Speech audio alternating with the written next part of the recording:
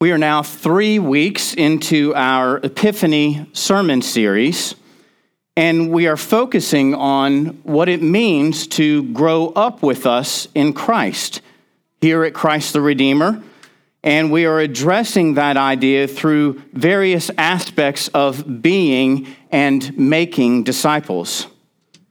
2 weeks ago, I began by talking about the baptism of Jesus, explaining how, as God has united himself to us by taking on flesh, by becoming human, he has also showed us that we become united to him in baptism by giving us his Holy Spirit at baptism.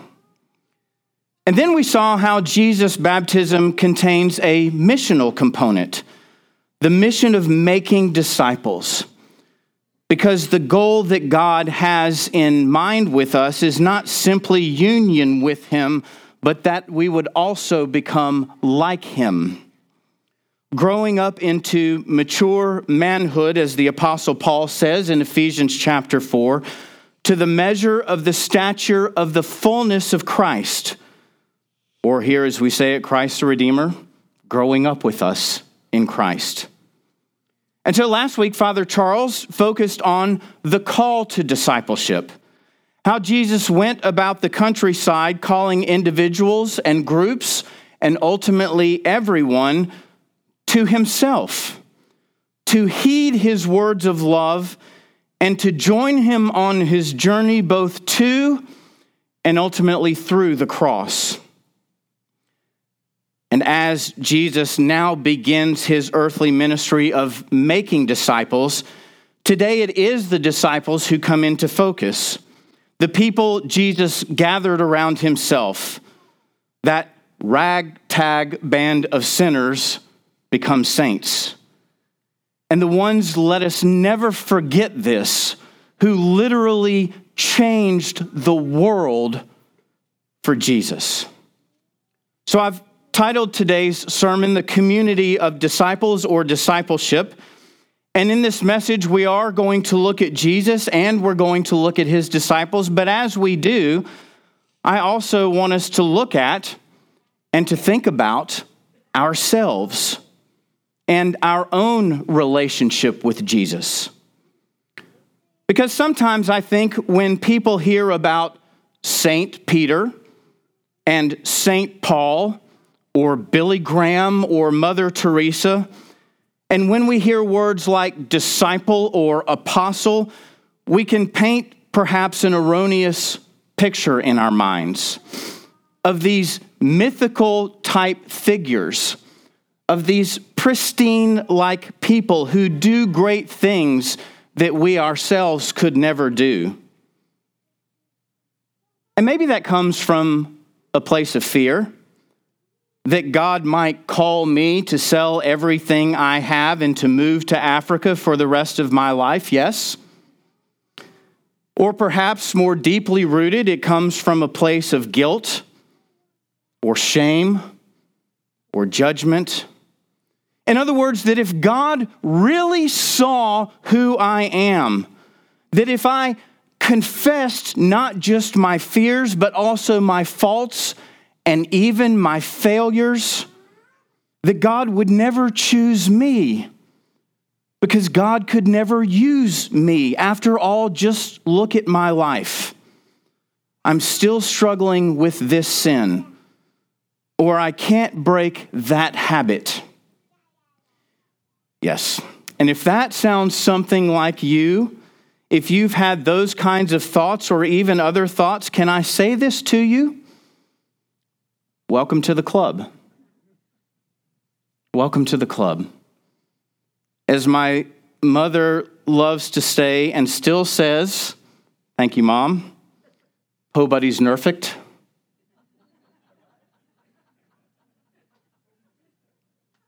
We're all a mess. We all have our flaws. But can I tell you something else? Maybe the main thing I want us to hear this morning, that God is for you. That God is for you, not against you. He loves you and he wants to use you. In fact, hear this also, it is actually through your brokenness. It's actually through our brokenness that God wants to make something beautiful. Now, today's gospel is simple and straightforward. It begins with Jesus and his preaching of the good news. The time is fulfilled, he says. The kingdom of God is at hand. Repent and believe the gospel. Now is the time. God is here. God has come among us. God has a face. God has a name, and his name is Jesus. And the message is this to all of us, even right here this morning. Don't wait. If you've been believing the wrong thing, look to Jesus. Listen to Jesus. Spend time with Jesus. Get to know Jesus, and he will help you. He will help you believe the right things about him, about yourself, about ourselves, and about this world that he has made. And as this happens, we will begin to experience what we call salvation. His love, his mercy, his grace, his forgiveness, his favor, even his victory over sin and death, because the gospel means good news. And in a world that loves to make a living on bad news, Jesus is telling us he has a plan for you. He has a purpose for you, and it is good. God is for you. God is for you and not against you. Now let's look at what happens next. Right after Jesus makes this declaration, he immediately offers an invitation. The scripture says that he goes walking along the Sea of Galilee. He finds Simon Peter and his brother Andrew, and then he finds James and his brother John, and he calls them. He says to them, "Follow me. Follow me, and I will make you fishers of men." And note this, friends, and note this carefully, because this is painting a picture for us of ourselves. Without a word, without even fully understanding what that means, they rise up and they follow him. And the point that I would want for us to ponder this morning is this. What is it about this Jesus? What is it about Jesus that was so appealing and so compelling that without a word and without delay, these men leave everything behind just to be with him? And I think the question for all of us is this. Have we come to that point in our lives where we have looked at him and listened to him? And in the context of that idea, maybe most importantly, have we pushed all of the other voices out of the way? The self-doubts, the cynics, the skeptics, the critics, all of those voices that would want to try to keep us from Jesus. Have we pushed them out of his head, and have we simply looked at him and listened to him and just taken him at his word? Where we have realized that Jesus, yes, is calling you because he loves you and he wants to be with you. That's why he came.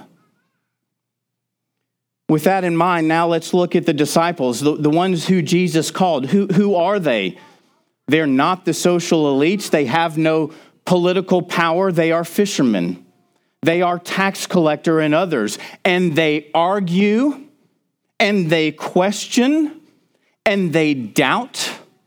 One of them will betray him. Another will deny him. And at the time of his trial, all of them will abandon him. Now that sounds like a good plan, doesn't it? I mean, why recruit a guy like, let's say, Caesar Augustus? I mean, after all, he's only the ruler of the greatest empire in the world at that time. Why would you choose him? Why bother with the powerful and the influential when you can have this cast of characters? The answer, my friend, is because it's not about wealth, and it's not about worldly power and influence. It is about Jesus Christ and the power of his cross. It is about Jesus Christ and the power of his cross. Consider your calling, brothers. Not many of you were wise according to worldly standards. Not many were powerful. Not many were of noble birth. But God chose what is foolish in the world to shame the wise. God chose what is weak in the world to shame the strong. God chose what is low and despised in the world, even things that are not, to bring to nothing things that are, so that no human being might boast in the presence of God. And because of him, you are in Christ Jesus, who became to us wisdom from God and righteousness and salvation and sanctification and redemption, so that as it is written, let those who boast in the Lord. Let those who boast in the Lord. These words from the Apostle Paul in 1 Corinthians chapter 1, verses 26 through 31, because as it turns out, according to God, that's exactly the plan. And there is no other plan. God chooses ordinary people. God chooses ordinary people for extraordinary purposes, so that those who boast will boast in the Lord. What does Paul mean when he says that? What does it look like to boast in the Lord? It looks like a woman who was caught in adultery. And then she ran and told her entire town about how Jesus had healed her. It looks like a man who murdered Christians, and then when he met Jesus, he spent the rest of his life making Christians. It looks like prostitutes and demoniac, the blind, the lame, the lepers, the poor, the outcast, and others we meet in Scripture who did one thing. They allowed Jesus to touch them in their place of brokenness, that he might make it into something beautiful. It looks like a slave owner who found Jesus and then freed his slaves and wrote the beloved hymn, Amazing Grace. It looks like a lawyer in England who was an atheist, but when he found Jesus, he authored the Alpha Course that has helped innumerable people around the world find and strengthen their faith in Jesus Christ. It looks like a black minister born in the Deep South who pioneered the civil rights movement in the 1960s. It looks like a woman who survived sexual abuse within her own home and became one of the best-known Bible teachers we have today. It looks like a couple of addicts in Arizona who found Jesus and helped someone we love come back to the fold. We call this our testimony. Sharing the salvation of God with others that has set us free from the shame of our sin and the stronghold of death. And it looks like a group of people gathered together in Southwest Fort Worth who see themselves as a part of this very same story in the very same way. A people who have heard his voice, and instead of running from him, they have run to him, giving him their brokenness and asking him to turn it into something beautiful. This is what the community of disciples looks like. So here we are on the cusp of another annual meeting. We are entering our 17th year of being together as a church family. And what that means is that we've almost made it through the teenage years. Don't make too much out of that. I hope. Look how far we've come, from living rooms to ballrooms, from a shopping center to the purchase of a piece of property where one day a beautiful church building will rise up out of the ground. It will stand as a beacon of light for literally all the world to see. And I can't tell you how happy that makes me.